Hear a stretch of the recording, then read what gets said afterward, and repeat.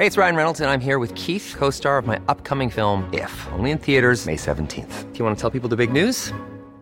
All right, I'll do it. Sign up now and you'll get unlimited for $15 a month and 6 months of Paramount Plus Essential Plan on us. MintMobile.com/switch. Upfront payment of $45 equivalent to $15 per month. Unlimited over 40 gigabytes per month. Face lower speeds. Videos at 480p. Active Mint customers by 531.24 get 6 months of Paramount Plus Essential Plan. Auto renews after 6 months. Offer ends May 31st, 2024. Separate Paramount Plus registration required. Terms and conditions apply if rated PG. Chocolates are sweet, but they don't last long. Flowers are pretty, and then they're gone. So this Mother's Day, why not give your mum the gift that keeps on giving with Ancestry DNA? Ancestry DNA is on sale now for $99, a saving of $30. Ancestry DNA won't just tell your mum where her ancestors are from, it can also pinpoint the specific regions within those countries, connecting mum to the places where her story started. Ancestry DNA lets us look back across centuries to see where her family lived and where they moved. Combined with Ancestry's massive database of official records, this can open up fascinating migration stories. Who knows? Give your mum Ancestry DNA this Mother's Day and she might even discover living relatives. I know it's possible because it happened for me. Ancestry DNA is safe, easy to use and completely private. When your mum gets the kit, she just sends back a small saliva sample using the prepaid postal box provided. In a few weeks, she'll receive an email with the links to her results. From there, your mother has control of the data and how she uses it. There could be more to your mum's story. Piece it together with Ancestry DNA, now on sale. Terms apply.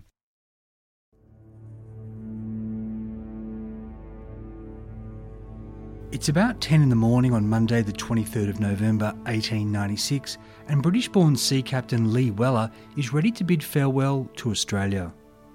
For just over a week now he's been in the New South Wales port city of Newcastle, staying at the Sailors' Home while waiting to get work aboard a vessel bound for San Francisco.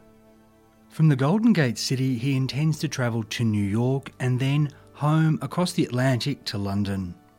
A few days ago, Lee Weller, despite having a master's certificate, signed on as an ordinary swabby aboard the Swan Hilda. Some 270 feet in length and weighing more than 2,000 tonnes, this big, four-masted bark is under the command of Captain Colin Fraser. Carrying 3,300 tonnes of Newcastle coal, Swan Hilda is bound for San Francisco and should make the run in about 60 days. While most of the 24 crew members have been aboard for the past 48 hours, Lee Weller has made arrangements to join just before Swan Hilda sets sail. So it is this morning that he's in a boat being rowed to Swan Hilda by a waterman named Robert Payne and in the company of Charles Booth Jr., son of the manager of the Newcastle Sailors' Home. Lee Weller is a big fellow, dark hair and eyes, a nose that's a bit bent out of shape, a scar under one eye, and another skirting the top of his big moustache. He has with him in the boat a large portmanteau that's wrapped in canvas. And over the past week, some Sailors' Home residents have become familiar with this big suitcase. That's because its owner has flashed its contents, including a lot of ladies' jewellery that he says he's going to give to his sisters in London. Lee Weller has also shown off 2 Bulldog revolvers, for which he's been seen to have plenty of ammunition. A maid at the Sailors' Home has even complained he keeps one of these pistols under his pillow. Swan Hilda is set to go to sea at 11 this morning. Lee Weller has made it clear to young Charles Booth that if the vessel is delayed for any reason, he intends to come back ashore. He can't afford to be stuck on a ship going nowhere. As he's boarding Swan Hilda, the portmanteau slips through a rope and drops into the drink. Lee Weller is frantic about its retrieval. The waterman Robert Payne manages to save it before it sinks, and pulling it up, he notices how heavy it is. Lee Weller is much relieved to take it back into his possession, and he hurries with the suitcase below to his bunk. Down there, Charles Booth Jr. says a fond farewell to Lee Weller. He likes the man and says that he hopes one day they'll be able to renew their acquaintance. Lee Weller says that's unlikely because he's had quite enough of Australia. Charles Booth returns to shore, Captain Colin Fraser musters his crew, and Swan Hilda casts off on time. With the bark soon over the horizon, the man calling himself Lee Weller, the man also known as Frank Butler, Frank Horwood, Richard Ashe and John Newman can breathe a sigh of relief. Australia is behind him. No one knows who he is or where he is. No one knows what he's done to three men or where they are. What Frank Butler knows is that, all being well, in 2 months from now, he'll step onto a San Francisco wharf and stride right into a new life. What he doesn't know, because it hasn't yet made the newspapers, is that in the little Blue Mountains village of Glenbrook, police are searching bushland for and questioning locals about a missing British sea captain named Lee Weller. I'm Michael Adams, and this is part 2 of the 3-part Forgotten Australia episode, Australia's first serial killer manhunt. After last being seen with Lee Weller in Glenbrook on the 30th of October 1896, Frank Butler the next day returned to Sydney on the train. He took a room at the Coffee Palace in George Street, and he used Lee Weller's ticket to collect the sea chest that the man had left at the Redfern railway station. Butler summoned Moss Wolfe, a well-known city second-hand dealer, to come to his hotel room and check out the contents of this chest. It contained books, clothes, sheet music and a bulldog revolver. Some of these items even had Lee Weller's name written on them. Moss Wolfe didn't care, and he paid Butler £2 for the lot, and then threw in another 5 shillings for the rifle. It wasn't much, but Butler had hung on to Weller's cash and his jewellery. He'd also kept his papers, including a recent shipping permit and his master's certificate. Butler now wanted to put Australia behind him. While he could have gotten work on a ship outbound from Sydney as Richard Ashe, he instead took a huge risk by heading to Newcastle. It was a risk because that was where, in 1893, under the Richard Ashe name, he'd fallen afoul of the law and spent a month in jail. So there was every chance he'd be recognised and even remembered. To lessen this danger, Butler might have tried to get on a ship from Newcastle as Frank Butler, or under what was likely his real name, John Newman. Inexplicably, he went for the riskiest option there was and posed as Captain Lee Weller. From their conversations, Butler had to know that Weller had spent much time in Newcastle and that it was where his wife had died just 3 months earlier. Tempting fate, Butler arrived in Newcastle on the 15th of November on a steamer from Sydney. Getting off at the wharf, he was immediately recognised by the owner of the boarding house where he'd stayed in 1893. This man asked if he needed accommodation. Butler told him no because he'd be taking a room at the Sailors' Home. There, Butler would befriend the manager Charles Booth Sr. along with his son and identify himself as Lee Weller by showing the man's maritime documents. Over the next week or so, in conversation with the Booths and with other residents, Butler would also appropriate some of Lee Weller's experiences as a sailor and show off items of gold jewellery that he claimed were made from Western Australian gold, even though their hallmarks were clearly from England. Butler told Charles Booth Sr., who acted as a recruiting agent for captains needing crew, that he wanted to work his way to San Francisco. While he waited for a berth, walking around Newcastle was incredibly risky for Butler. The game would be up if someone greeted him as Richard Ashe while he was in earshot of anyone who believed him to be Lee Weller. Same went if he was referred to as Lee Weller around anyone who'd known the real sea captain who'd so recently been in this city. And in fact, during his perambulations, Butler was noticed on several occasions by Detective James McHattie. This was the Newcastle police officer who in August had broken the news to Lee Weller of his wife's death. For Butler, it was simple blind luck that Detective McHattie didn't catch wind that there was a new Lee Weller in town. Though Butler was hoping for a job on a ship bound for San Francisco, on the 17th of November, he nevertheless went to the office of the Newcastle Morning Herald and Miners Advocate and placed the following advertisement, quote, "Metallurgist wants agreeable mate. Prospecting, mining experience unnecessary. Equal shares. Butler, this office." This notice cost him a shilling for 3 lines. Yet the ad only fit into this space because Butler struck out the phrase rough country to save himself 6pence. Was he actually looking to take another mate out to his fate in this rough country? He might have been, and then changed his mind. What's also possible is that he placed the ad to make anyone who did come looking for him think that he'd gone out prospecting again. In any event, Butler never came back to the newspaper office to collect responses. 2 days later, at Charles Booth's instigation, he went to the shipping office and signed on to the Swan Hilda.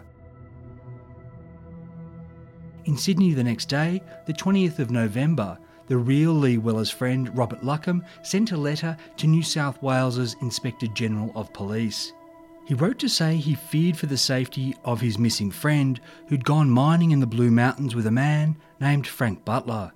The next day, Saturday the 21st, 2 police went up from Penrith to Glenbrook to make inquiries. They quickly found locals who remembered seeing a man fitting Lee Weller's description in the company of another fellow. They'd arrived on the train from Sydney and set up their tent near the lagoon. Police found the remains of this camp, and there they discovered an old pair of trousers and, in what was left of a fire, a partially burned pocketbook. The flames hadn't entirely consumed it, and an inscription was plainly visible. It read, initial R, L-U-C-K-H. This didn't bode well for Lee Weller. Robert Luckham had made a gift of this inscribed pocketbook to his friend before he left to go prospecting. So how had it wound up burned? It was feasible that it had fallen into the flames accidentally and that its owner was alive and well somewhere. Feasible, but foul play seemed far more likely. Police kept searching, including investigating deep air shafts that had been sunk into the Glenbrook hillside when pipes carrying water from the lagoon to the railway station had been laid. Among the police's discoveries were 2 pieces of oilcloth used for covering swags, and, far more mysteriously, a roughly drawn map of the area with an X marked on it. From interviews with Glenbrook witnesses, they learned that Lee Weller had been seen with his mining partner on Friday the 30th of October.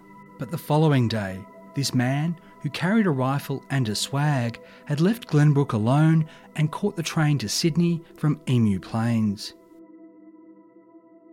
That was where the investigation stood on Monday the 23rd of November, when the man calling himself Lee Weller sailed from Newcastle aboard the Swan Hilda.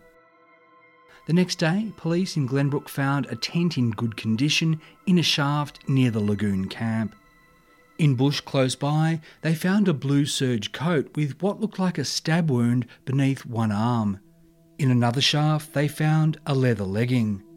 Police reinforcements were sent from Sydney and they dragged the lagoon. They didn't find anything, but on Thursday, a matching legging was retrieved from a gully.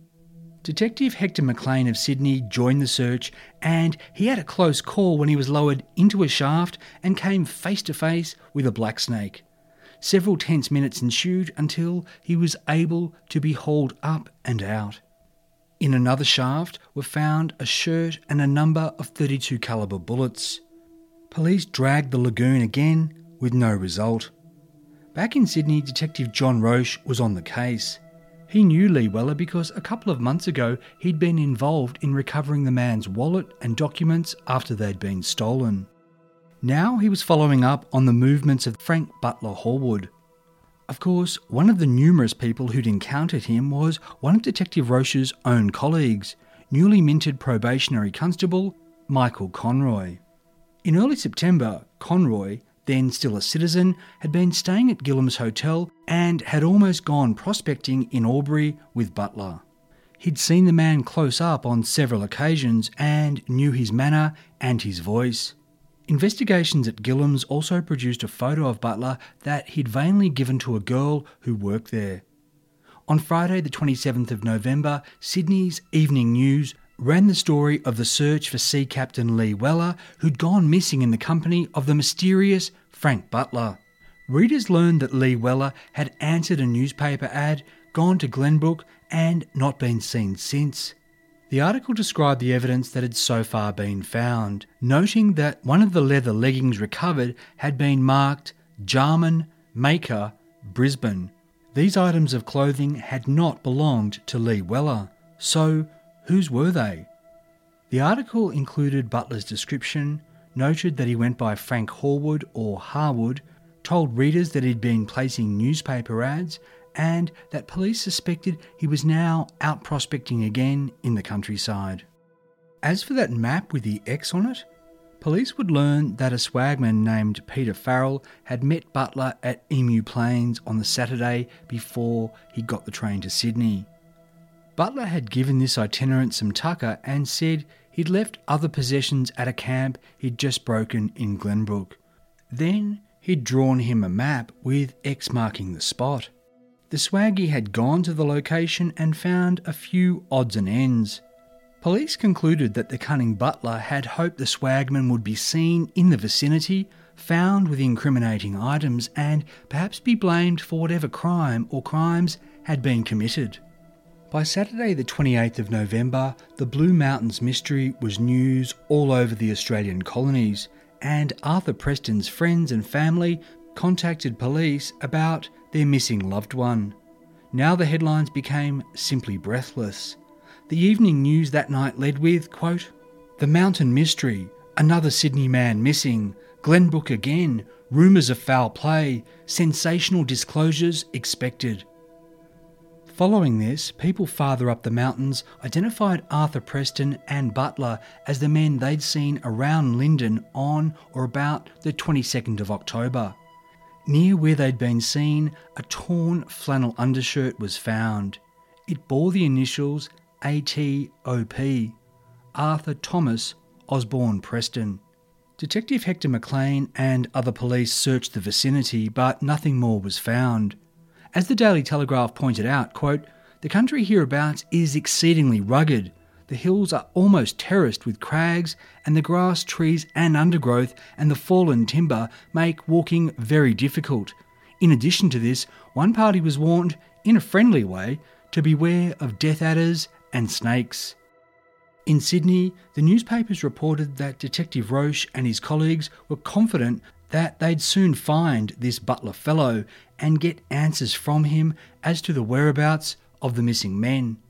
To hurry things along, the New South Wales government on Monday the 30th of November offered rewards totalling £100, including £50 for information about Lee Weller and the discovery of his remains. Then came reports from farther out west, around Orange and Parks, that Frank Butler had been seen there in August with a mining mate and then been seen leaving the district alone. As Bathurst's National Advocate newspaper reported on the 1st of December, quote, "The Blue Mountain mystery is daily becoming more sensational. It is now stated that a third man is also missing under similar circumstances." The area out west was even vaster and the trail was colder, so police were at a bit of a loss to know where to look, though they started talking to witnesses and tracing where Butler and the man who'd later be identified as Charles Burgess had been. That same day, the 1st of December, it was revealed that the Newcastle Morning Herald and Miners Advocate had, 2 weeks earlier, run an advertisement for a mining mate placed by a man named Butler.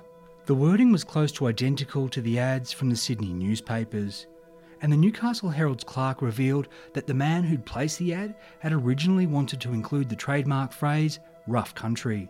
When a photo of Butler was put up outside the newspaper office, Newcastle people crowded around, many of them saying they recognised him as a man they'd seen in the city in the past fortnight.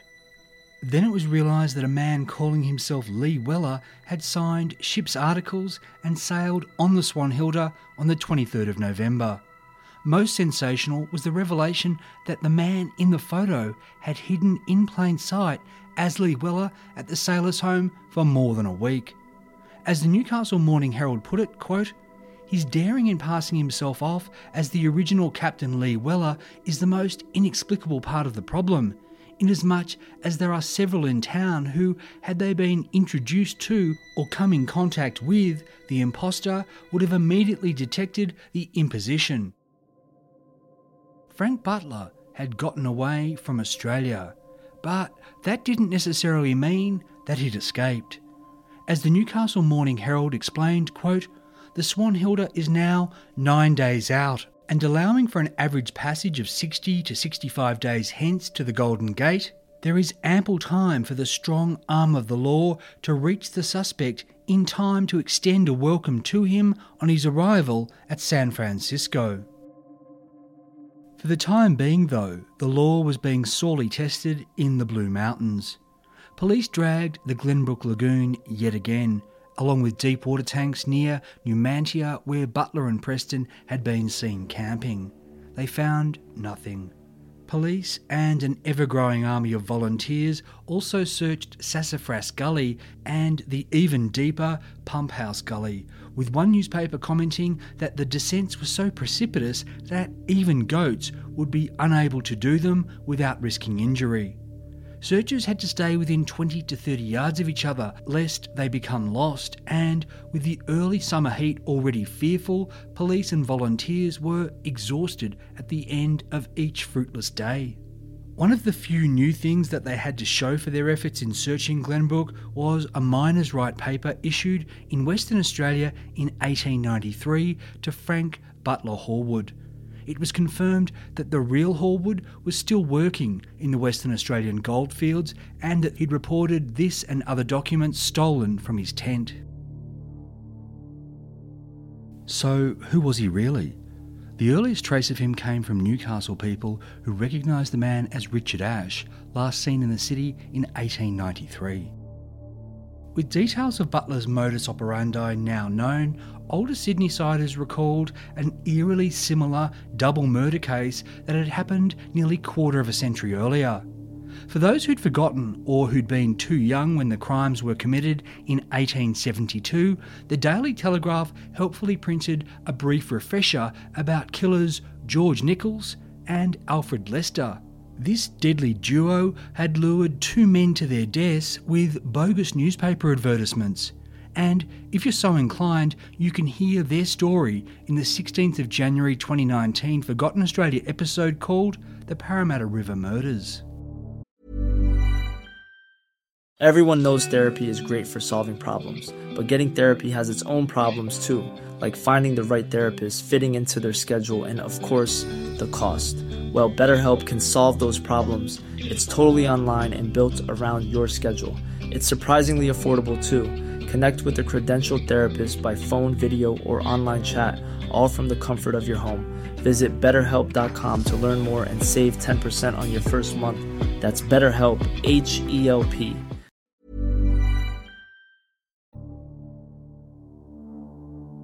It had now been nearly 2 weeks since the alarm had first been raised about Lee Weller, and police were no closer to finding him or Arthur Preston. On Wednesday the 2nd of December, the Australian Star newspaper's headline actually read, quote, "The Mountain Mystery, the plot thickens, more clothes but no corpses." For the accompanying article, the Australian Star's writer had spoken to various Glenbrook residents. One witness said he'd seen Lee Weller on the Friday morning dressed, quote, "like a blooming toff," and out with a rifle looking for a wallaby. The Australian Star reported that Weller had been seen helping to take down the tent before he'd vanished from the face of the earth. The newspaper speculated that this meant he hadn't been killed at the lagoon, which was in view of regular passers-by, and had instead been lured elsewhere to be finished off. Where, though, was anyone's guess because, quote, "On the patch of country to be scoured in the thick turpentine scrub, there are places in which an army might be hidden." Farther up the mountain, witness interviews helped confirm Preston and Butler's movements, so that the search now focused on the gullies near their Numantia camp, though this landscape still spanned miles and was dense and rugged. In the late afternoon of the 3rd of December, after another hard day's searching, two probationary constables, Charles Delaney and John Hardiman, were returning to the police's camp at Lyndon along a bush track. By chance, Constable Delaney noticed a patch of turned-over soil beneath a rock ledge. He told the Australian Star that he called out to his mate, quote, "There's something wrong here, Jack." Constable Delaney continued, "We started probing with our sticks. At first, As we were away from the hole, the ground was hard, but presently my stick went down about 8 inches and I could feel something spongy beneath. Jack got his down a couple of feet and we knew we had struck something. When I pulled mine up, there was black hair on the end. After smelling it, I knew there was a dead man there. Calling on another colleague nearby, the 3 constables uncovered enough soil to see a man's head and body. They then summoned the main search party, which arrived before sunset. The news was relayed to Sydney and it was decided the body would be left under guard where it was overnight while officials made their way from the city to the mountains. Glenbrook was buzzing with the news and search parties arriving back in the village were besieged by locals demanding information. Crowds gathered that night at the railway station as the mail train arrived from Sydney carrying senior police, medical officers and Arthur Preston's friend, Robert Fielding. Before dawn the next morning, a party of men, including the police surgeon, government pathologist, Detective John Roche and Robert Fielding, set out for the remote bushgrave site. There, the body was carefully uncovered. The Australian Star's man reported, quote, "It lay on its back, with head turned to the left side, but nearly upright, the legs drawn up out of shape." A towel had been looped beneath the armpits, indicating the body had been dragged to this spot. But the grave had been far too small, leading the killer to stomp the body into place. The Australian Star, quote, "The stench was fearful, and the whole surroundings so pitiful that many turned away, not only on account of the odour, but on account of their shocked feelings of the ferocious manner in which the deed had been carried out. Though the face was decomposed and covered in congealed blood, the features were still recognisable. Fighting back tears, Robert Fielding immediately identified his dead friend. The smell was so bad that a fire had to be made to help the men cope as they loaded the body into a plain coffin. The Australian Star, quote, "It was a melancholy procession that filed through the bush bearing the remains of so young a man, so foully murdered. After great trouble, the body reached Lyndon Station at 8 o'clock. There was quite a crowd. At Penrith, formal examination of the body would reveal that Arthur Preston had been killed by a single gunshot wound to the back of the head. The bullet had travelled on a downward trajectory through his brain, likely indicating it had been fired from slightly above him, perhaps when he'd been sitting, kneeling, or standing in a hole that he'd been digging. With Arthur Preston found, the New South Wales government doubled the reward for Lee Weller to £100. So many newspaper reporters had descended on Glenbrook that a telegraph office was opened to cope with all their outgoing messages. As we heard in part 1, on the morning of Saturday the 31st of October, an old Glenbrook resident named J.J. Wood had spotted a man coming up out of the gully behind his property. He'd learned that this fellow, who'd been carrying a rifle and a swag, was one of the 2 prospectors foolishly looking for gold in these parts. Mr. Wood hadn't thought any more of it, and soon after he'd headed out west to do a bit of prospecting at Mudgee with a friend named Mr. C.C. Champion. Over the past week, Mr. Wood had learned about what was happening back home. With a £100 reward on offer, you now actually could strike it rich in Glenbrook. So Mr. Wood and Mr. Champion headed back there. Arriving unannounced, Mr. Wood told his family, quote, "Oh, I have come to find Lee Weller. They must be a lot of muffs not to have found him before this." Those muffs, now totalling some 150 police and volunteers, on foot, on bicycles, on horses and in buggies, were still on the hunt. Thanks to a few mistaken sightings though, they were concentrating their efforts around Glenbrook Lagoon and east of Glenbrook Village. On Saturday, Mr. Wood and Mr. Champion went south down into the gully behind Mr. Wood's house. They spent a day searching, focusing on areas that were similar to the descriptions they'd read about where Preston had been found. That was, areas of earth beneath rock ledges or boulders. They found nothing. At 8 on the morning of Sunday the 6th of December, they headed out again, taking a track south towards a part of Glenbrook Creek that was used by locals as a swimming hole. They were just 10 yards or so from a bridle path and only a short distance from a buggy track when they took a part of the path that was less used, and beneath a rock overhang, Mr. Wood saw earth that looked like it had been disturbed and twigs that seemed to have been arranged not by nature but by human hands. Mr. Wood prodded the ground a few times with his stick and up came the stink of death. Mr. Champion guarded what was now their claim, while Mr. Wood summoned Detective McLean, who let his superiors in Sydney know the latest.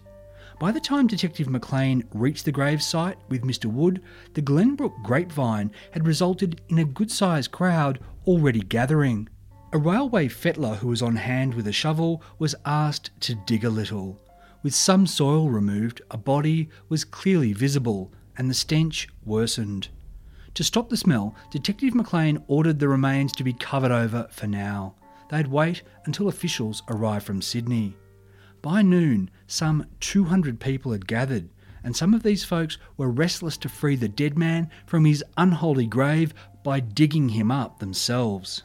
Detective McLean ordered these people to stand back, and he posted half a dozen constables around the grave to guard against any interference. Back in Sydney, police procured a special train to take them up to Glenbrook. Its passengers would include senior police, along with Detective Roche and probationary constable Michael Conroy. Also aboard would be the Crown Solicitor, the coroner, the government pathologist, Lee Weller's friend Robert Luckham, the missing man's landlady Mrs. Trennan, and a reporter from the Daily Telegraph. This special train left just before 3 p.m, towing a mortuary carriage that contained a coffin. In mid-1896 in New South Wales, telephone fees had been slashed, which led to a surge in people embracing the technology, and by December that year there were some 4,500 sets in use across the city, suburbs and Blue Mountains. News about the discovery of a second body blazed across telephone wires that day, so that as the special train roared west, people knew to flank the railway line to watch it pass.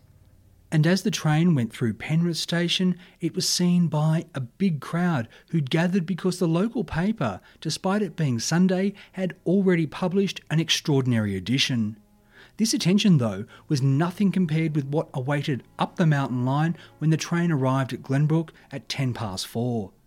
People had come down from Springwood and up from as far away as St Mary's. As the Daily Telegraph reporter wrote, quote, "Glenbrook was one huge picnic crowd when we arrived. People from miles around had come in with their horses or conveyances and were making a day of it. The bush was dotted with picnic parties."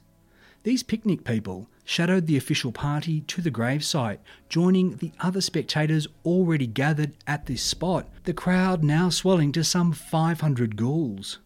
The Daily Telegraph reporter observed, quote, "The afternoon was oppressively hot. Nearly every man was smoking and pressing round the spot where the diggers stood. The body was carefully uncovered. Again, this grave had been far too small for the victim. The body was face down and doubled up." The Daily Telegraph. "It was trussed up like a table fowl, the head forced down on the chest and the knees drawn up to the chin. In this way Weller had been literally crammed into his grave. It was a sickening sight." Detective McLean removed a sheath knife attached to the dead man's trouser belt. He also recovered a felt hat and a coat whose pocket held a briar pipe. Robert Luckham identified these as having belonged to his friend Lee Weller. Constables lifted the body onto a blanket and turned it onto its back and straightened the limbs. A Sydney Morning Herald reporter at the scene wrote, quote, "A more ghastly sight could not be imagined. As the body became exposed to the general view, a cry of horror went up from the people. Women fainted, and even the faces of strong men paled under the heart-rending scene. Then the effluvia from the corpse became unbearable, and, with the exception of those whose duty compelled them to stay, all hurried away from the range of its influence." The Daily Telegraph reporter said, "One wouldn't wish to see many faces like that. One side, the left, was drawn down and covered with blood. It looks as though it might have been smashed in with some blunt instrument, or it might have been done by a bullet shattering the bone. Again, despite the damage and decomposition, quote, the face would be easily recognisable by any person who had known Weller in life. Detective John Roche had met him. Robert Luckham made a positive identification, as did landlady Mrs. Trennan. Constable Michael Conroy had met Frank Butler, but he hadn't met Lee Weller. Nevertheless, he felt a hideous kinship with the corpse, and he later told the Australian Star that at that moment he'd thought, I might have been like that poor fellow.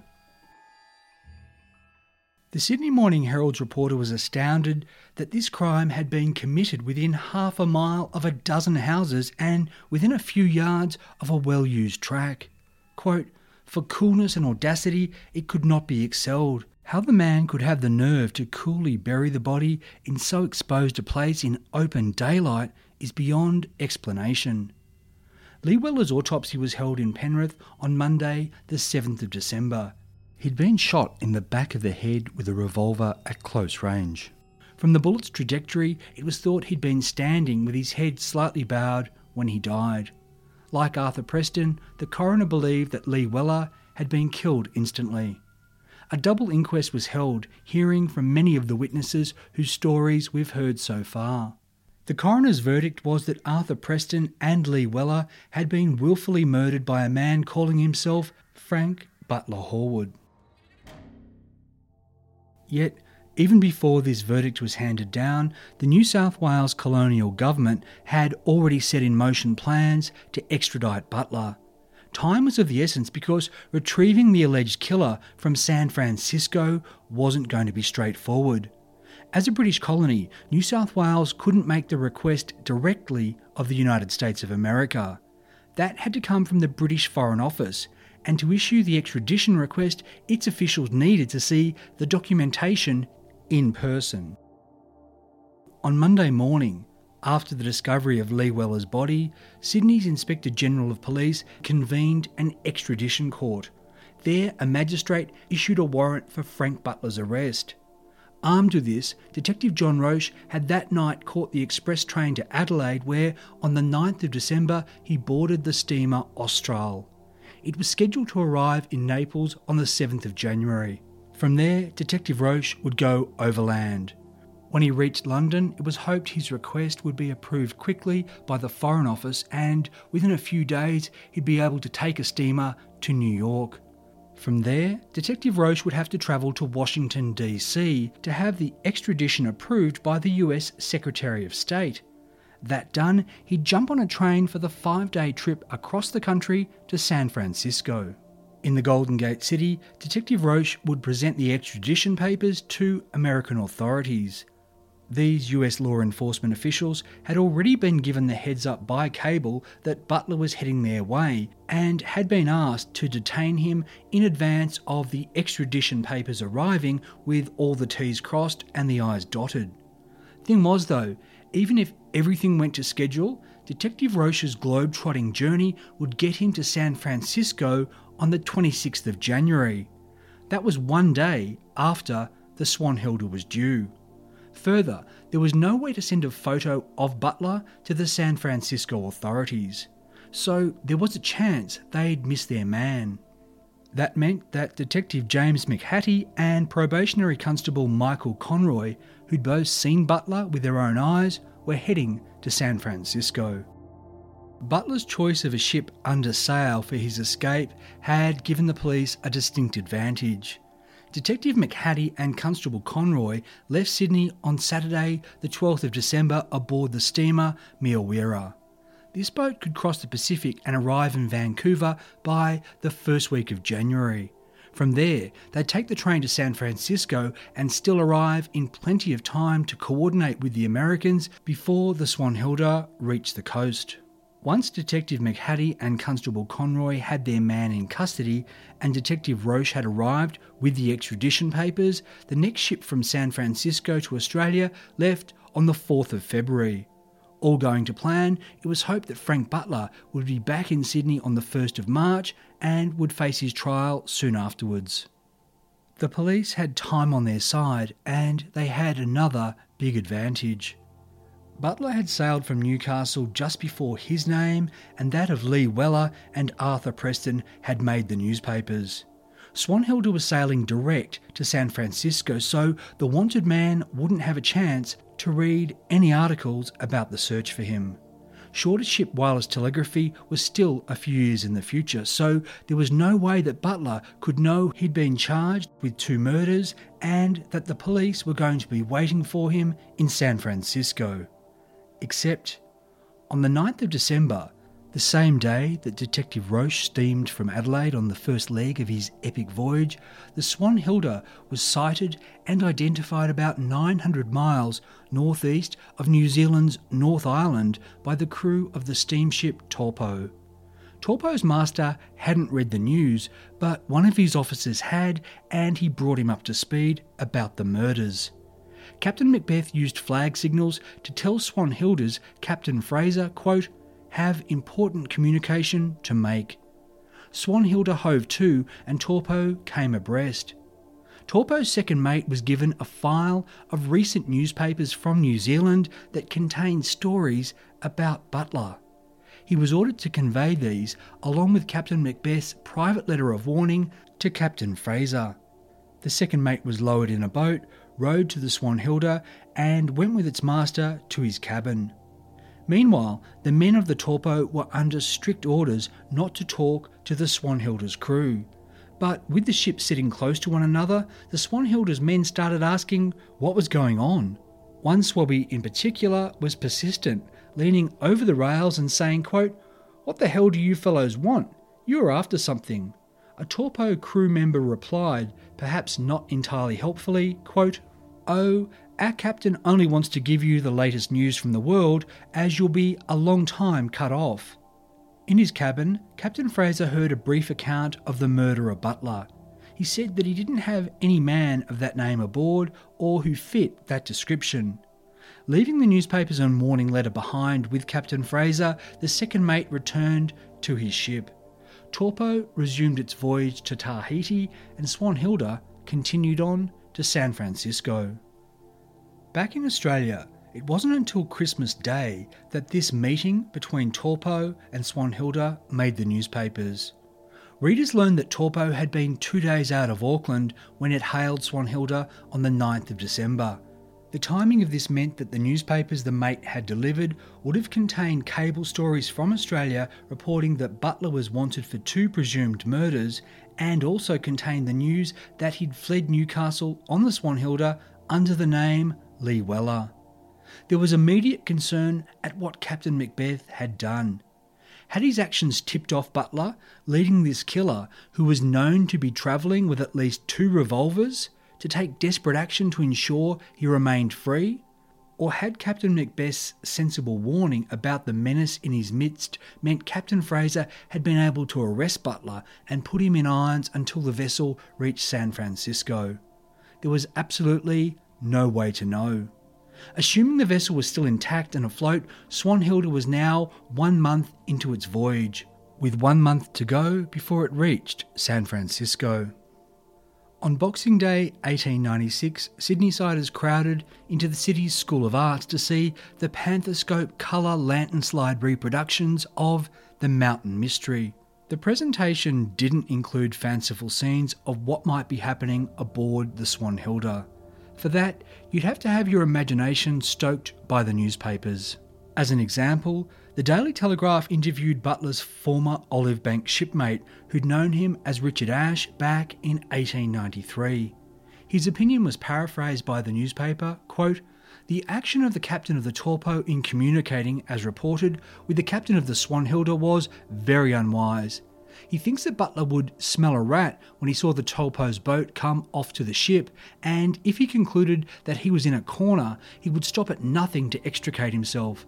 The man believes that if Butler got wind of the fact that Captain Fraser had received the newspapers and the warning letter, he would at once induce as many as possible of the crew to join him in a mutiny, and having shot down anyone who interfered with their plans, they would seize 1 or more of the boats and leave the ship, and steer for what they considered safe territory. Failing this, Butler might set fire to or scuttle the ship and, in the confusion, lower a boat and make off alone.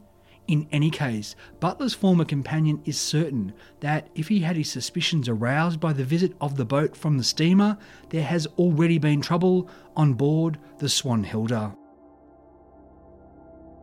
Early in the new year, with no further news coming from the open oceans where the criminal and the cops chasing him were now in a sort of limbo, the Butler story went into brief hibernation in Australia.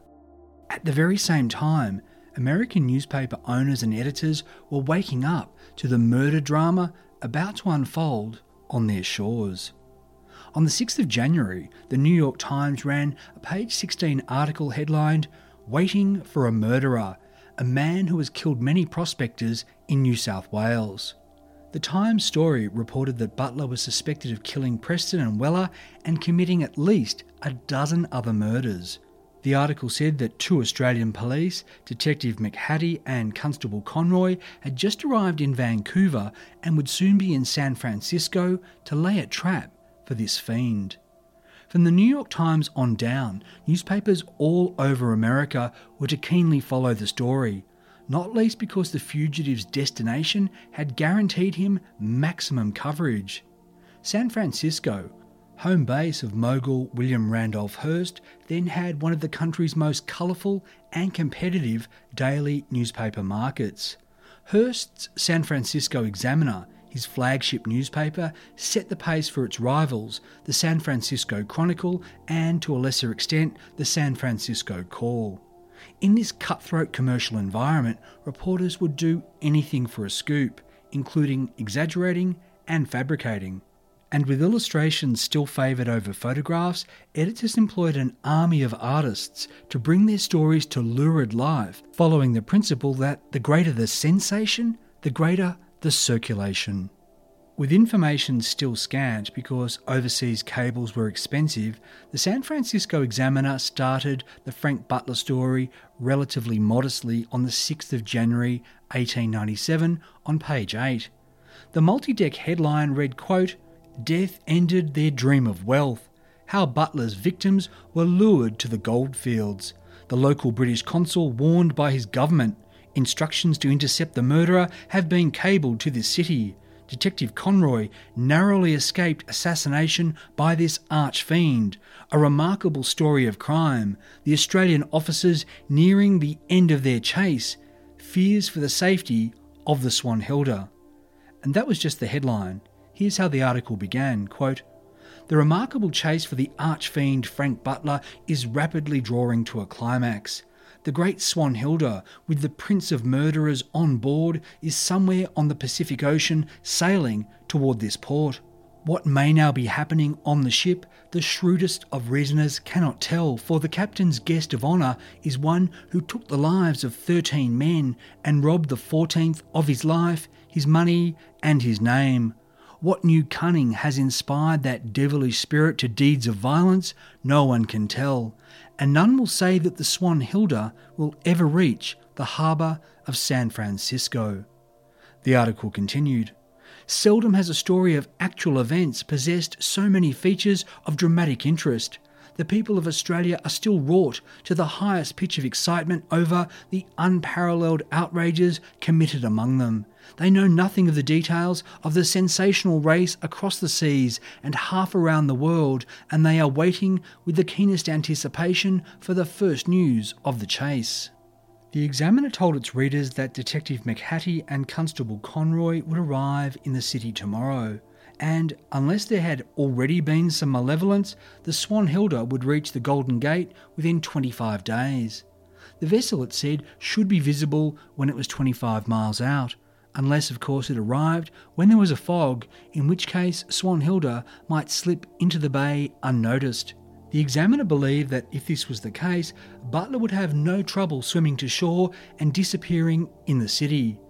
He'd do this because, though the American newspapers didn't yet know of the Torpo incident, Butler was surely aware he was being hunted. Quote, "The murderer knows also that steamers cross the ocean more quickly than sailing ships and that the news of crime travels by cable more quickly than both. He has every reason, therefore, to fear capture." Detective McHattie and Constable Conroy arrived in San Francisco on the 8th of January. They held a conference with the city's chief of police and other officials and gave the Americans authority to act on their behalf. The Australians came bearing gifts, or at least what the newspapers considered to be gifts. These were their own experiences with Frank Butler, and perhaps even more valuable, photographs of the killer, his victims, and the crime scenes. On the 9th of January, the Examiner and the Chronicle both promoted Frank Butler to the front page, their big stories continuing to inside spreads. Butler stared out creepily from large hand-drawn portraits. There were also illustrations of Arthur Preston and Lee Weller as they'd appeared in life and how they'd looked curled up and broken in their bush graves.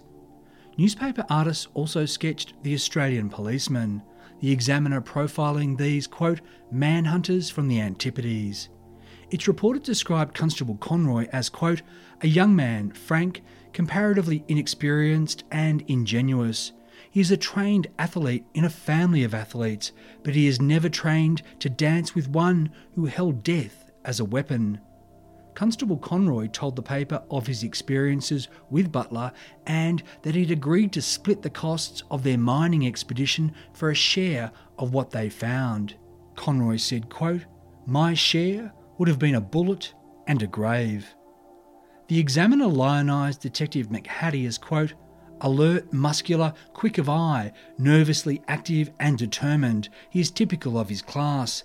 The firmness of well-set square jaws shows stubborn purpose and augurs ill for the cruel murderer of the bush.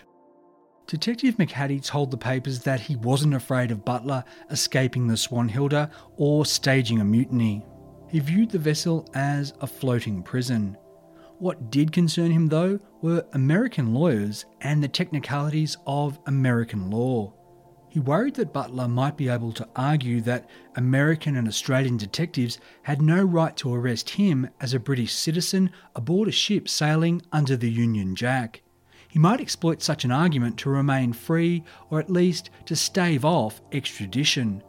Yet Detective McHattie also consoled himself with the belief that Butler, who'd recently shortened a newspaper advertisement to save a few pennies, wouldn't be able to afford lawyers who'd make such complex arguments on his behalf. The Examiner reported that the Australian police and their San Francisco colleagues were already talking the logistics of taking Butler into custody after Swanhilda was sighted off the Golden Gate. The rough plan was said to be for city police and a federal US Marshal to board the vessel. This would be made to look like an ordinary immigration check, with the crew lined up for inspection on the deck. The Australians would be with the boarding party and on hand to identify Butler.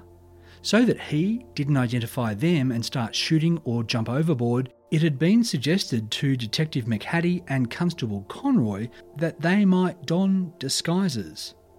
But before they set about procuring fake beards, the Australians were entitled to a rest after their long journey. Then they and the Americans would begin the day and night watch for the Swanhilda. As the Examiner put it, the people of Australia are waiting for the news that the monster of the mountains has been caught. I'm Michael Adams, and you've been listening to part 2 of the 3-part Forgotten Australia episode, Australia's first serial killer manhunt. The third and final instalment will be out soon, so make sure you're subscribed to get it as soon as it's released. If you enjoy Forgotten Australia, please let me know with a rating or review at iTunes or wherever you get your podcasts. This show is written and produced by me in the Blue Mountains of New South Wales on land traditionally owned by the Darug and Gundungurra people. As always, thanks for listening. Why don't more infant formula companies use organic, grass-fed whole milk instead of skim? Why don't more infant formula companies use the latest breast milk science? Why don't more infant formula companies run their own clinical trials? Why don't more infant formula companies use more of the proteins found in breast milk? Why don't more infant formula companies have their own factories instead of outsourcing their manufacturing? We wondered the same thing. So we made ByHeart, a better formula for formula. Learn more at byheart.com.